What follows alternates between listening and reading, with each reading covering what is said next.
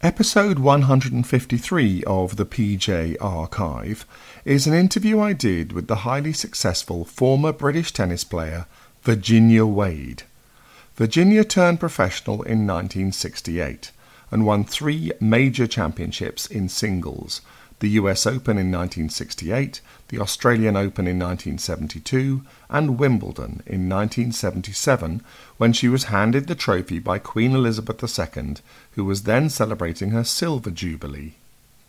Virginia's highest world ranking at singles was number 2, and she was number 1 in doubles, at which she won 4 majors. She retired in 1986 and became a coach and commentator. My interview with her took place in 1989, in London. Virginia began by talking about her background. I was born here in Bournemouth. We went to South Africa when I was less than a year old. Why? Really just because it was very much a trend then for people to, just after the war, to... I think a lot of people left England in 1946 and went to Canada, Australia, South Africa. And my mother had actually been born in South Africa, although she lived half her life over here. And so they gave it a shot. And what did your parents do? My father was in the church, and so he was Archdeacon of Durban for 9 years. We were in Cape Town and in Durban. And my mother had been a teacher, but then she didn't do anything while she was married. Your parents still with us, are they? No, They're not. in fact they both, my mother died in February and my father died a year ago, so Yeah, it's dear. not been a good year. Dear, that's awful. And you got brothers and sisters? 2 brothers and 1 sister, Right. and so, I suppose he finally decided, which is what happens if you're English and living in South Africa, is that you probably can't change anything, so you think your time's up. So they came back in 61, and so I was 15. And you started playing tennis by then? Yeah, I started playing tennis when I was 9, and I mean, you see, I might never have played tennis if I'd been brought up in this country. What started you off playing tennis? Well, the others played in the family, and we actually Right. lived next to a tennis club. Right. And I just was very energetic anyway, and liked all those ball games, and tennis just... I answered all my prayers, really. I just loved tennis. Yeah. From You the still love moment it? And I still love it. Yeah, great. From the first time I used to play, I used to just love it. I mean, I spend hours playing against the wall or begging people to play with me. I just wanted to play all the time. Who are your tennis heroes? Lever was Yeah. unbelievable. Emerson, On the women's front? Buena, unbelievable. Margaret Court. I mean, all the good players. Does it seem strange to be somebody else's hero now? Just, You just accept that's part of the deal. Yeah, Yeah. it just becomes the way it is. I think one has to be aware of, it's silly not to be aware of your position in the other people's eyes, and it's fine. With a lot of tennis players today, because they have to start so early, they miss out on a great deal. Yeah. But you were quite a late starter. weren't you? Yeah, I know. I mean, I had a very... So you weren't so deprived of a normal No, existence. I absolutely wasn't. I mean, I was young when I was supposed to be young. But what would you have done if you hadn't become a tennis player? I don't know. I mean, I finished university and got a degree in maths, and I don't know what I would have done with that. I mean, At Sussex University. yeah, Yeah. I suppose I might have taught, but when you think about what I'm doing now, and the difference between teaching, I think I would have been quite good at business. So I'd probably have gone into some sort of business. I'd probably be married with a few kids if I hadn't played tennis all the time. Right. Do you resent the fact that you haven't got married and had kids and things? No, I don't. I don't think you can have absolutely everything. And I think I've had a pretty fair break at having nearly everything. Yes. And, if I hadn't been the youngest of of 4, and they all hadn't had husbands, wives and children, you might feel that you had to, but there's so many of the next lot that I just never feel that it somehow didn't seem important. What were your brothers and sister called? My eldest brother was Anthony. He died 10 years ago. He was brilliant. I mean, he was a Rhodes Scholar, and he was very talented at squash and tennis. He was an architect, actually. And then my next brother is Christopher, and he lives in Sweden. He's 8 years older than I am. and he was a good athlete too. I mean, he particularly did well in the longer distances, and he won the Swedish marathon a couple of times. And yeah, so he was very. Brilliant. So the two boys were very athletic. Yeah. And your sister? My sister is a teacher, married with 3 children. In England? Yeah. And she lives now down in the house where my parents live, in Kent. And where I have a part of it. So And are you quite a close family still? very close. Yeah. Yeah. I mean, interestingly enough, we seem to I mean, we always were close, but with both my parents passing away, it's actually sort of stayed close. I thought I might lose a little bit of interest because I was very attached to, particularly my mother. But it seems that we just resuming as a family. They've always been very relaxed about me. I mean, I'm no big shot as far as they're concerned, but I come and go, and they're always pleased to see me, and they don't mind what I do. Were your folks all there for that big moment, the Wimbledon? Yeah, they were all there in the box. Yeah. Great. What about touching moments? Any particularly touching? One of the ones that I always remember from Wimbledon was I'd always had a fan who was blind, and I just remember this incredibly touching moment at the end of the match when, I was given this huge hug by this girl. Her mother always came with her, and then she stayed in touch because she got married and had a child, and so I've shown pictures. So she was at the match? Yeah. When did you, at what stage of the match? I mean, straight after you got the literally, trophy? I was still in my tennis class, but I remember I was still in my pink sweater. No, it was somewhere after, once I suppose I had pictures taken. Yeah. It was that sort of stage very soon after. That was a real tearjerker. It seems a bit of a haze to you still at those moments. I mean, or do you have to watch the television to remind yourself what was happening? Because you had that lovely chorus of She's a Jolly Good Fellow. Oh yeah, no, I remember it all very clearly because everybody talks about it all the time. It's incredible that so many people remember it so clearly. As if it was yesterday, and in America as well. I mean, it made a big impact in America, and I suppose again because they always remembered that it was the English. It was such a story. It's that psychological thing about winning Wimbledon, isn't it? Which you finally overcame. I mean, I always felt that I didn't play above myself at Wimbledon, and you really have to play at your best. Or I didn't even play at my best, should I say. I didn't rise to the occasion. I fell to the occasion. Until 77, yeah. And I think that, there's no reason why you shouldn't rise to the occasion, but obviously that's all in the mind. How much of your life these days is tennis, and what percentage is it these days, and what percentage was it when you were a player? Well, for a few years, I think I really committed myself, and that was when I did better, because I think I'd always been sort of afraid to commit myself, and hang on from the sort of real amateur stuff as well, where tennis wasn't absolutely everything in your life. And then you suddenly realise, golly, I'm spending so much time, and I get so upset when I do badly that I might as well make a little bit more effort, which was really not effort on the court, but it was effort off the court. Mental exercise and thinking about it and concentration. And so for a few years I was, absolutely, totally dedicated. And it was very exciting. What were those, that was sort of leading up to 77? Yeah, it was around, I would say, probably 73 to 78, probably 5 years. And it was much more satisfying when I was committed. It really was. Right. Let's say the best 3 years were probably 75, 6, 7 and 8, yeah. Was that all tennis then? And then how much of it is it now? How much do you put yourself into tennis these days? It's hard to say how much exactly was tennis, because it was definitely the most important thing in my life. But obviously one had more off periods in the year then than they do now. And also I never considered that it was everything.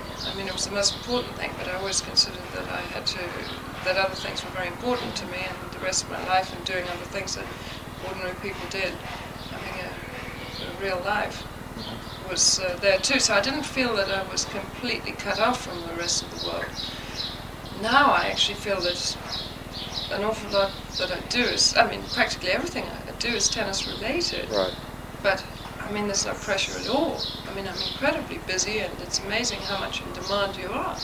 Do you find you actually have less time now, perhaps, to do the other things in real life, as it were? I think one does, but I think it's also a factor of age too. Really? I think when you're younger, you just want to, you're so inquisitive that you want to do everything, and you want to do the jet set life, and you want to do all the travelling and exploring and that sort of thing. And then I think when you've done that and you find that it doesn't, certain things you've done and you don't need to carry on doing them, I don't know, I think it's also a factor of what's around, opportunity, and I think that one always thinks that being a tennis player, things are going to run out pretty soon, because either the tractability factor is also down as you get away from it. I mean, it's incredible. Once you've won Wimbledon, I mean, nobody takes that away from you, and you always have something to back you up. In a way, it's quite nice that you won it once, because like for you, it's so special. That would you agree with that?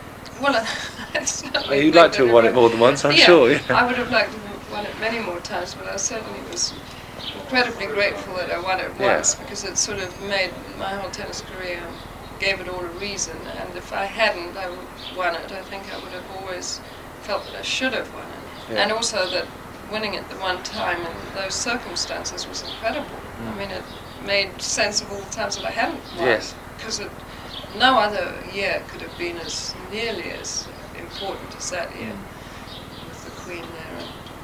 I mean, no other year could have been. I mean, I thought in '75 I was playing well enough to win, and I played an amazing match against Yvonne Goolagong. I suppose it must actually have been the quarterfinal, in which I lost about 9-7 in the third. Right. And she just, I mean, I played the best I could play, and she just came up with a few more great shots at the right moment. And 2 years later, I thought, well, it's just as well I didn't win it that year. Yeah, that's right. It was worth waiting for. Yeah. How many times have you seen your victory on television or whatever? How many times do you reckon? I saw it a lot of times, especially when I was writing the book that I wrote. And then once in a while, I mean, I think last year I went up into the museum at Wimbledon, and I was taking somebody who was a visitor, and they were playing my final, so I sat down and watched it. Does it still bring back all the old emotions when you see it? Yeah, it gets slightly more amusing. Yes. Why? Why is it? Well, I suppose because it gets dated anyway, and you're playing with with a wooden racket, and you had very long hair then. And my hair was sort of long, and I was in this nice dress which we don't get to wear now. Everybody looks exactly the same, shirts and skirts. So. Do you look back and cringe though, or do you look back with great? Oh no, with total amusement. Really? Actually. I don't cringe at all about it. So there's certain ages in my life that I think I look back at. You know how you look back at pictures? But I didn't mind at all, because I felt good about myself then. Great. I mean, that was obviously an all-time high, I presume, for you. What about an all-time low? What was the worst moment? I would say there were plenty that qualified for that. But I can't tell you exactly what. I mean, you have an awful lot of heartbreaks along the way. I mean, we're talking about tennis. Yeah. It's just filled with heartbreaks, because matches that you lose that you really want to win, and things that you've worked really hard for. And so there are plenty of those. And there are plenty of highs, and plenty of boring stuff in the middle. Just hard work, daily grind. Do you look forward to Wimbledon still, or is it not so special now that you're not playing anymore? No, I think Wimbledon is incredibly special. But do you get excited about it every year? Because I do. Yeah, I do. I do get excited.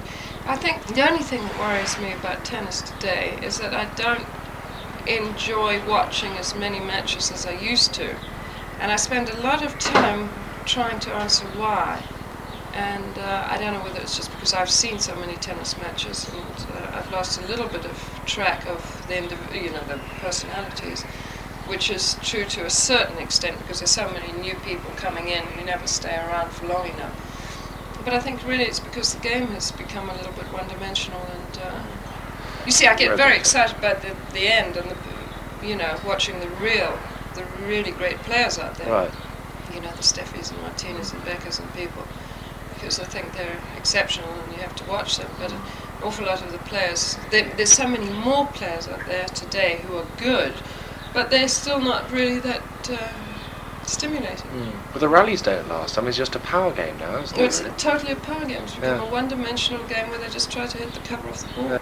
Do you sort of hesitate to say that sort of thing because people think, oh, she's had her day, she's just moaning about the current game? Well, I mean, I'm worried that that's the reason that I say it. That I just am not quite identifying with it. I'm absolutely not sure whether I'm in a position to judge. And yet, I ask a lot of other people the same question, and they sort of think the same. But if I ask my nephews or whatever, I mean, and they're exposed only to the modern game, I mean, they love it, so they don't know what it was before. But I mean, the old coaches used to say to us that our game wasn't as exciting as theirs was. Yes, and behaviour as well is another thing which the old codgers used to say to your generation, and then and now I suppose, do you feel that behaviour has improved? I think it finally has. Yeah. I think it's pulled round in the majority of cases. But there are rather a lot of arrogant young people out there who aren't all that good relative. But you're on the Wimbledon committee, aren't you? Yeah. We're very pro the players. I mean, Buzzer Haddingham is fabulous. Yeah. He's so much a player's man. I mean, which is great.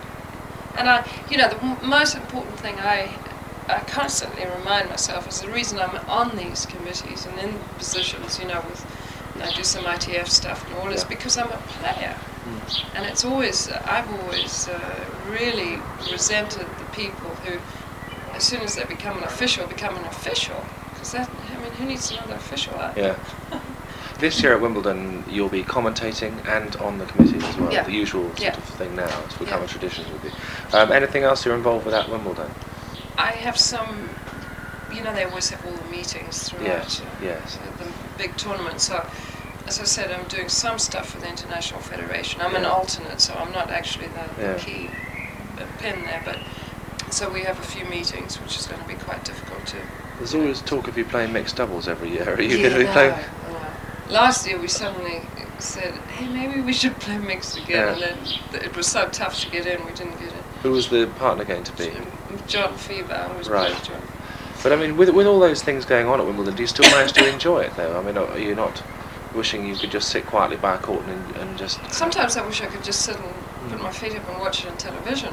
But I'm sure that if I was not involved, I'm sure that I probably would be watching 80% of it on television. Yes. Or maybe not as much as that. But when you're commentating, commentators are famous for their gaffes and their mistakes. Have you ever made any drastic mistake and then thought, oops? I don't think that I've made anything that I'm really embarrassed. No. I haven't. No, I haven't, because I'm sort of cautious by nature when it comes to that, because... But tennis commentary doesn't give you much time to be cautious, does it? I mean, you have to say things there and then, don't you? You can't exactly... It's not recorded or anything. I know that sometimes the players give you a little stick. I know that I'd been commentating on Martina playing Helena Sokova down in Eastbourne, and Martina was 5... I think she was 5 love up.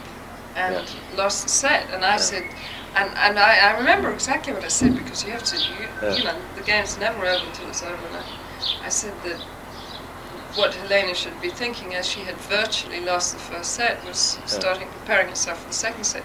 And then, of course, Helena turns it around. So the next set, she says, "But Jenny, you said that I lost the first set." I said, "Do you know what the word virtually means?" She said, "No." But you see, being Czech, she didn't understand the subtleties of that. But they keep you on your toes. What other funny things happen in the commentary box that we don't necessarily know about? Well, the things that happen here, which is different from at the States, is that you hear all the instructions to the cameraman. So you are hearing through your headphone, camera 1, camera 3, camera 4. That, and if somebody gets it slightly wrong, I mean, you just get this spate of abuse. I mean, it's very interesting because the BBC is so perfectionist, and they also, the good thing about them is if you start to talk about X playing against Y, they will be paying attention, and they'll throw up X on the screen. Whereas that tends not to happen in the States. You can be talking about X and they'll throw up a graphic, or they'll throw up a picture of Y, and you're left talking about the wrong person, saying she, and they don't know who you're talking about. So it's actually fairly amusing when you get all the problems at the back and the absolute havoc. It's quite hard to talk sense in that. The things in the States are different, especially when we used to do the US Open. is that they'd have closed circuit television which went on through the commercials, so everybody else would just get commercial break and have commercials on. And anybody who had a closed television, and this would be blaring out. So if you spoke during that time, or you said, well, this is a really terrible match, and these people can't play, and you know, and all sorts of stuff you would say, that would all come out. And you know, you'd have these incidences where people would be telling slightly raunchy jokes, and you suddenly realise you can't ever say anything. How much do you miss not playing though when you're actually watching or commentating? Not at all. Do you not think, oh God, I wish I'd played that bloody shot, I knew where to put it? Not at all. The only time I have ever regretted not playing is if I've been working with somebody and I really think that they are making a mess out of it. You mean coaching somebody? Yeah. And I think the only reason I like to play is because I'd like to show what I mean. But I know I had a bit of criticism for going on as long as I did, but I always knew what I wanted to do. I mean, I think the same thing in a way with Chrissy. If she could have said, look, I don't intend to play to win anymore. I intend to play just a few more tournaments and the big ones and with lower expectations and enjoy myself. Then I think everybody sympathises. You see, the thing that they don't sympathise with is if you're getting a little bit older, and it looks as if it hurts you because you're not winning. So it's all a matter of attitude. And a lot of outsiders will always say, oh, people should go out while they're at the top. But they're not thinking about you. I mean, what are you going to do? Just quit like that? Go cold turkey? Who are you coaching at the moment? You do Pascal Paradis for a while? Yeah, I'm not doing anybody at the moment. I see. Because you were going to sort of work for Martina for a while, and that lasted about 3 weeks. 2 weeks. How did that come about? And well, I had done so much that year, the year before. When was it? 2 years ago, 87, I think, beginning of 87. And I had decided that I really needed to cut down a little bit, so I decided I wasn't going to go to Australia. So she phones me up on New Year's Eve or something and says, Virginia, you're going to Australia? So I said, no. So she says, do you want to go? So I said, why? And so she said, because I wanted you to help me. And so I said, well, my first reaction was, this is crazy because one's sort of beating to nothing. I mean, she's number one in the world, and you can't get any better than that, and I can't believe that she's broken up with Mike after such a successful relationship and all the rest of it. But on the other hand, I realised that had sort of come to a natural end. I mean, it had just sort of gradually fizzled. Yeah, exactly. And that also, as she was getting a little bit older, that probably there were areas that she could improve in, which were not a technical area. And so I thought about it and said, well, it's pretty hard to say no to that because it's a real challenge. So I said, well, yeah, I can, but I've got limited time. And so, I went for the second week of Australia. What I discovered was that she had, a troop of other people working for her. Somebody working on this, somebody practicing with her. I mean, way too many people. So she didn't know who she was listening to. And I really didn't even work with her. I mean, it was very, very short-lived. And I guess she didn't win that final in Australia. She just, her serve was a disaster, and Mandlikova sort of played out of her mind. And so I guess because we got off to a bad start, that was the end in her mind. As Mike Estep said before, he said every time she won, it was thanks to me, and every time she lost, it was thanks to me too. Did you finally say? No, she just. I mean, she said that she thought that she had to do it through a more physical way than I, because I thought she needed to work more on the mental side. And I think 2 and a bit years down the line, I think she's still wrong. Do you think she can come back now, though, or is it too late? I mean, I think she's doing the only thing that's giving her a chance to win Wimbledon, which is to not play the clay, because she wasn't getting anywhere on clay this year. So she's not playing the French either? So she's playing Birmingham, Eastbourne and Wimbledon. But I think those 2 tournaments prior to Wimbledon are not going to have Steffi, and maybe one of them will have Sukova, but I don't think they're going to be quite as intense. And I think the moment she hits somebody really good, she's going to be out of match practice. I don't think she's played enough, frankly. So it wasn't an exercise that was really very fruitful as far as I was concerned. What are you doing then? Well, let's discuss what you're doing. Well, I mean, I do quite a lot with the Wimbledon committee, and then the television both here and over in the States, and then a handful of tournaments, enough to keep motivated. And then I do a lot of stuff here, like going to open schools and speech days. And As being a celebrity. Yeah, and hopefully being able to contribute something. And clinics and stuff, and corporate stuff, and stuff. In the winter, I'm a touring pro at a resort in Florida called South Seas Plantation on Captiva Island, which I've been associated with for 10 years. I mean, it's lovely. And I do quite a bit of corporate stuff, you know, where we go and play tennis with the VIPs, which is super. It's something that I didn't think I'd really enjoy, because you'd think it would just be being polite to people. That's right, nice little shots. Yeah, but I actually get a real challenge out of it, and I'm good at it. I mean, I get on well with the people, and... Who are the good celebrities? Who are the good celebrity players you've been impressed? It's not really celebrities we work. We're working with corporate VIPs, right. So it's their best staff or dealers or salespeople or whatever they are, but they're all very high-powered people. But when you have played in pro celebrities or pro... There are a lot of good celebrities around.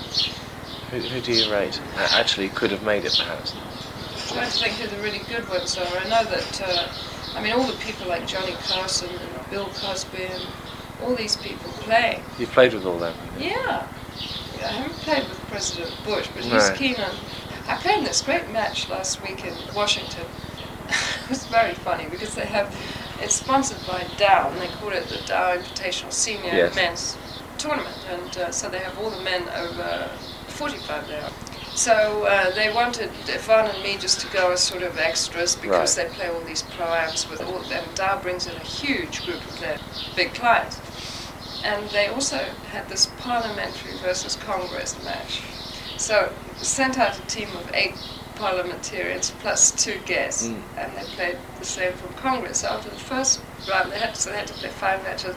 Somebody had really hurt their wrist. So they either were faced with a substitute or no match, or no, full walkover. So they all decided to substitute me. John Fever was there. They thought he was too good.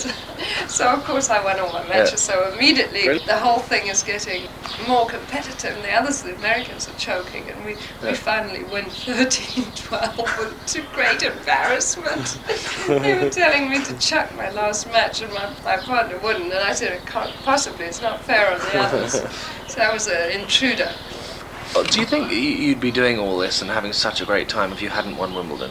I mean, I might have done quite a fair amount of it, but winning Wimbledon is definitely the entree into everything, no question. I suppose that's the answer, although, there is a lot of availability, and if you cut it, you get invited back, and I mean, that's the whole thing. That's the nicest thing of all, is working with the same groups year after year, because you begin to know them and you get on well with them. So that depends how good a job you do. But the entree is Wimbledon behind your neck. Just to go back to something we were talking about earlier about the way that tennis isn't quite as interesting to watch anymore. I mean, I would definitely agree with you there. Where do you see it going to? Is it going to get to some great big thing, or it's just going to explode in this sort of... Well, I think it's sort of exploded already. I think that what's happened is, especially in America, because there haven't been any American players, and I think the sort of bottom fell out of the tennis world, and hopefully you have a mini explosion rather than a major explosion. But I was in Italy the other day, and this journalist said, they're going for more and more sensation. Do you think tennis is going to continue, that they just are looking for one more phenom after another? And I thought, well, that's interesting, because it's been obvious that that's what's happening. I mean, you have to be younger, you have to be better, you have to hit the ball harder, but really it's the age thing. And I thought, well, they've really cooked their own goose by doing this, and yet I think, in a way, the trend doesn't have a future, because tennis is a game that really is for more mature people.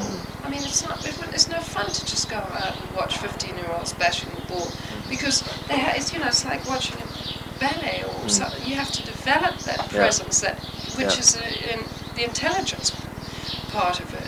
So I think that the game is so good itself, and the contests are so good. It's got such potential as a game, that I think that what happens is, instead of, it's not a total explosion, that what happens is it goes along and then it has a little sort of mini drop, and then maybe it stabilizes. And I think you have to have the valleys in order to have the build-up again, the crescendo. A lot of people say that women's tennis is either butch or very boring. What do you say to that?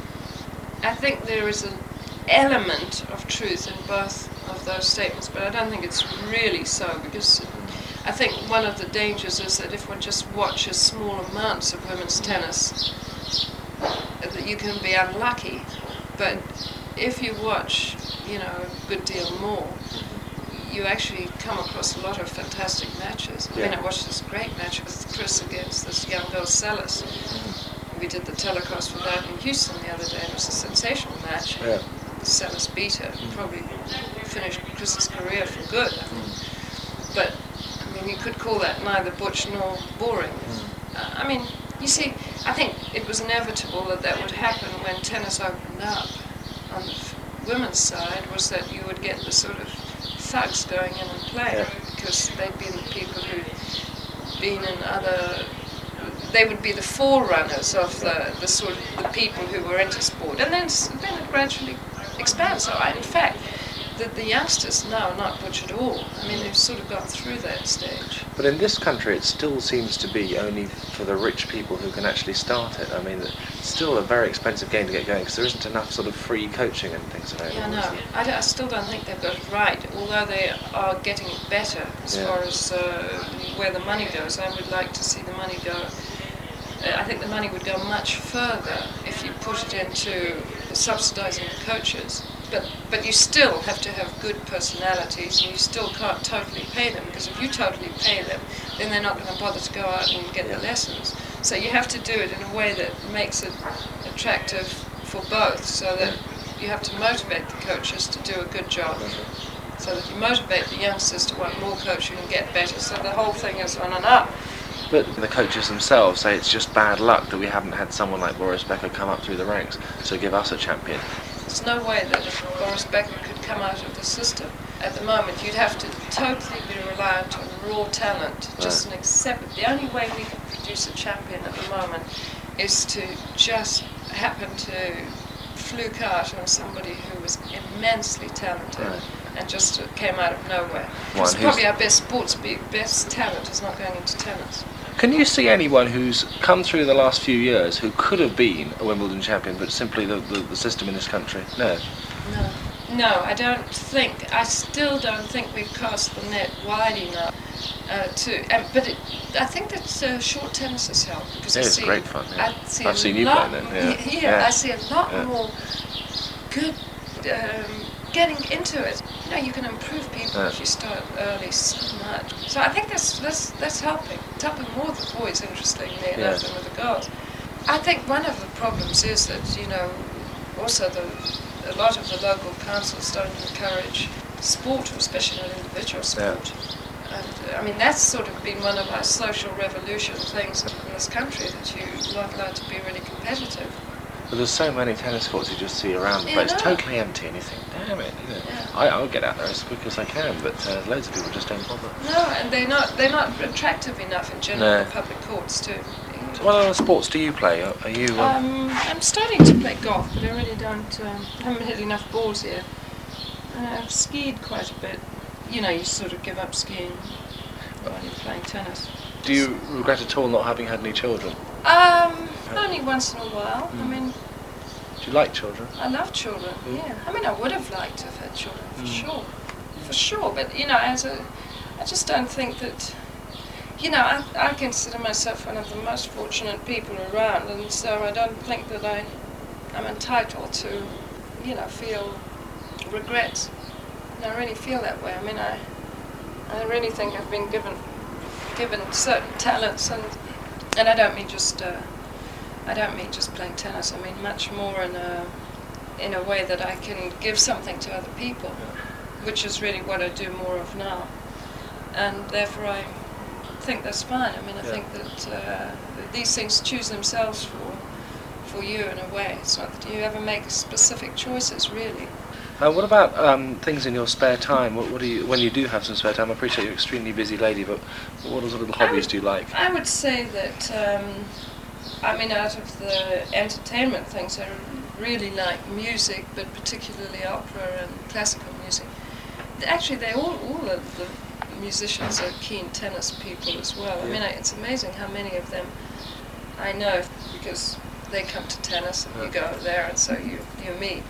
And, you know, in theatre, so I like all that stuff. And then as far as other things, I mean, I like to do things in the house and garden. I mean, down there at Kent, I mean, there's just a myriad of things to be done. Yeah. So very much practical, and I'd rather do decorating myself if I could. I mean, you've met loads of distinguished people. Is there anyone you haven't met that you'd like to meet? Have you got any heroes? I mean, sure. I mean, it's interesting who I've met of the music people, because I always used to be. You did one with Kiri. I used to think she was absolutely terrific, and so I finally met her and became quite good.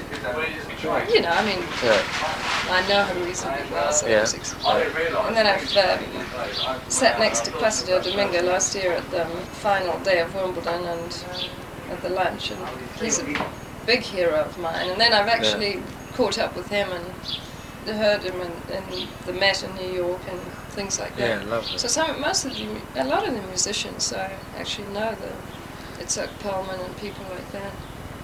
It'd be exciting to meet President Bush next week. Yes. That's that's terribly exciting. Is that the first president you'll have met? I met President Ford. I have a picture with him at the White House. Didn't meet Reagan, but I...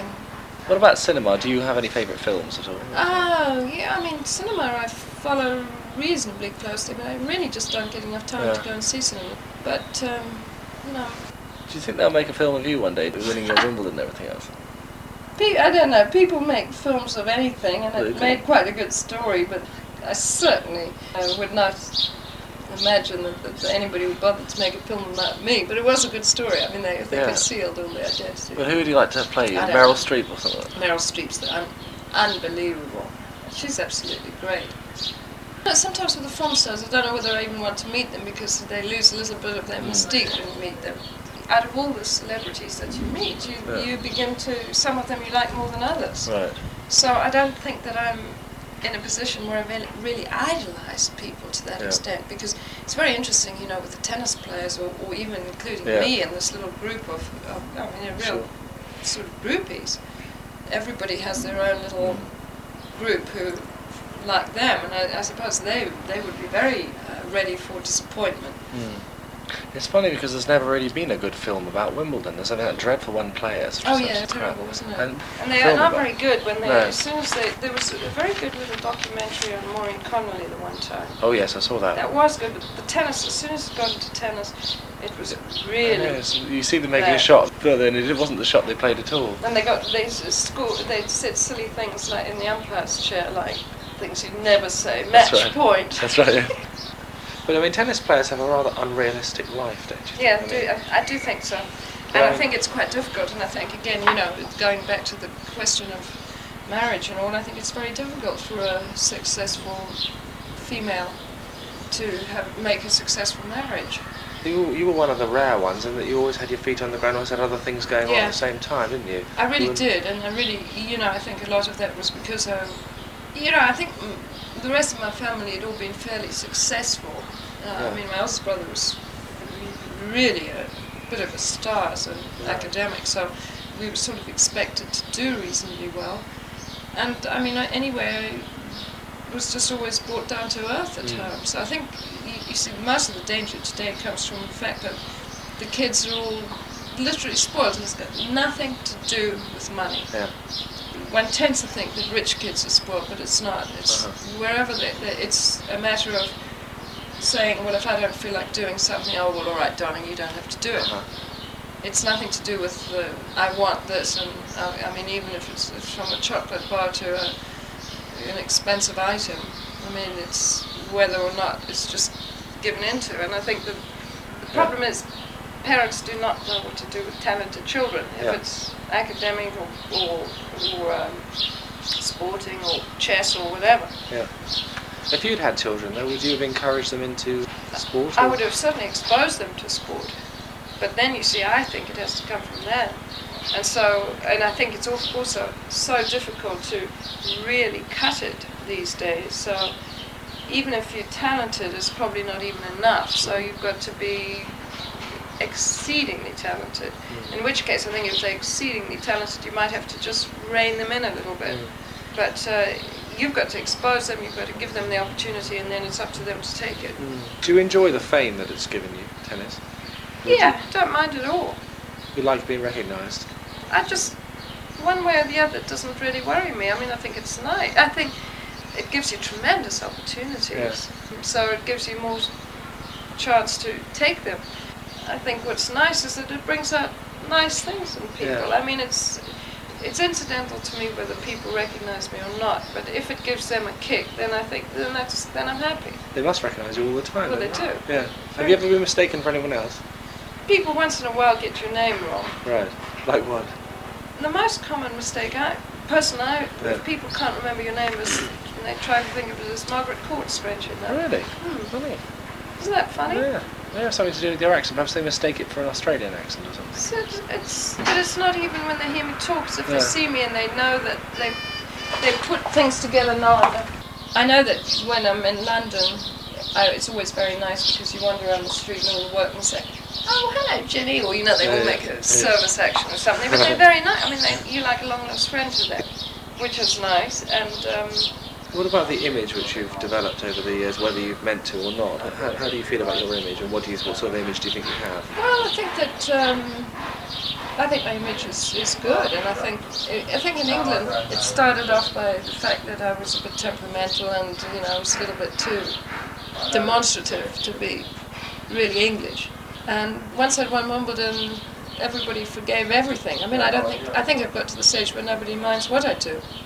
I've always been discreet, and as time's gone by, I've got much easier. I mean, maybe I was difficult in the early days.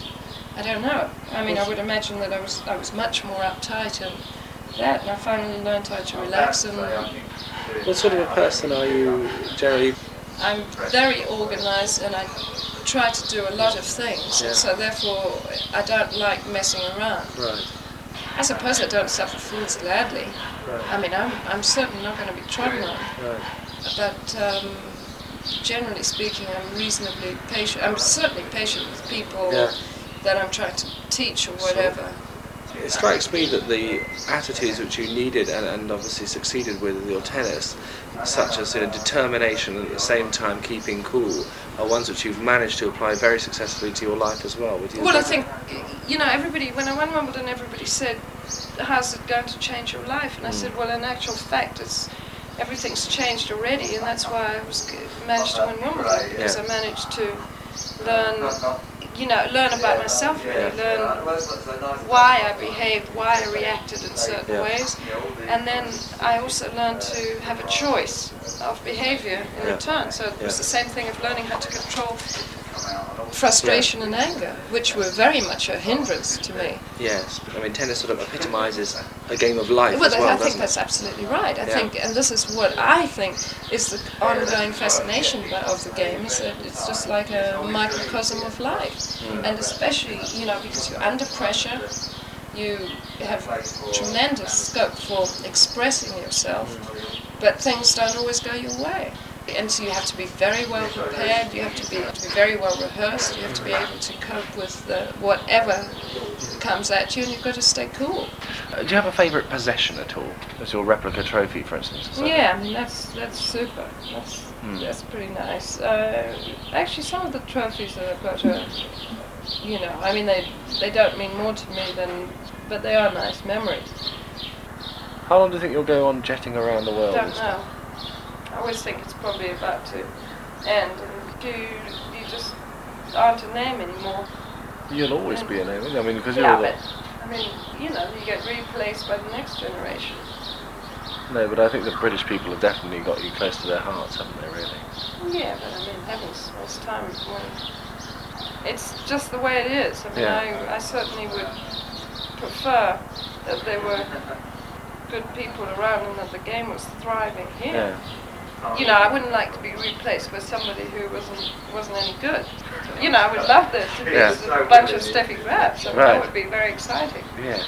So, I mean, it's purely that. I mean, I think I don't have any qualms whatsoever about handing over to somebody else, but you just want to make sure that they're good enough caliber. So you still feel you have that crown, as it were?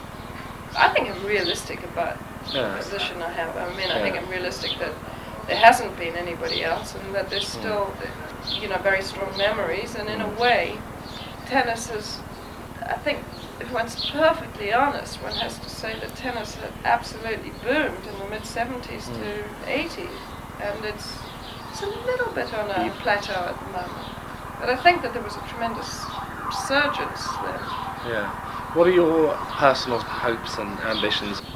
I am not somebody to totally try to predict how life's going to turn out, because I just don't think that that's the way it works.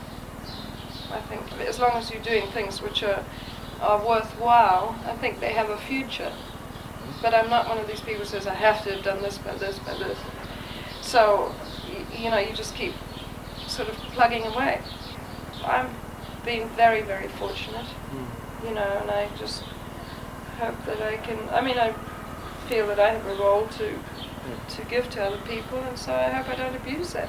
Do you think you'll always live in Britain, or I mean, you have a flat in New York, don't you? Yeah, I definitely half live in New York, and I can't see anything changing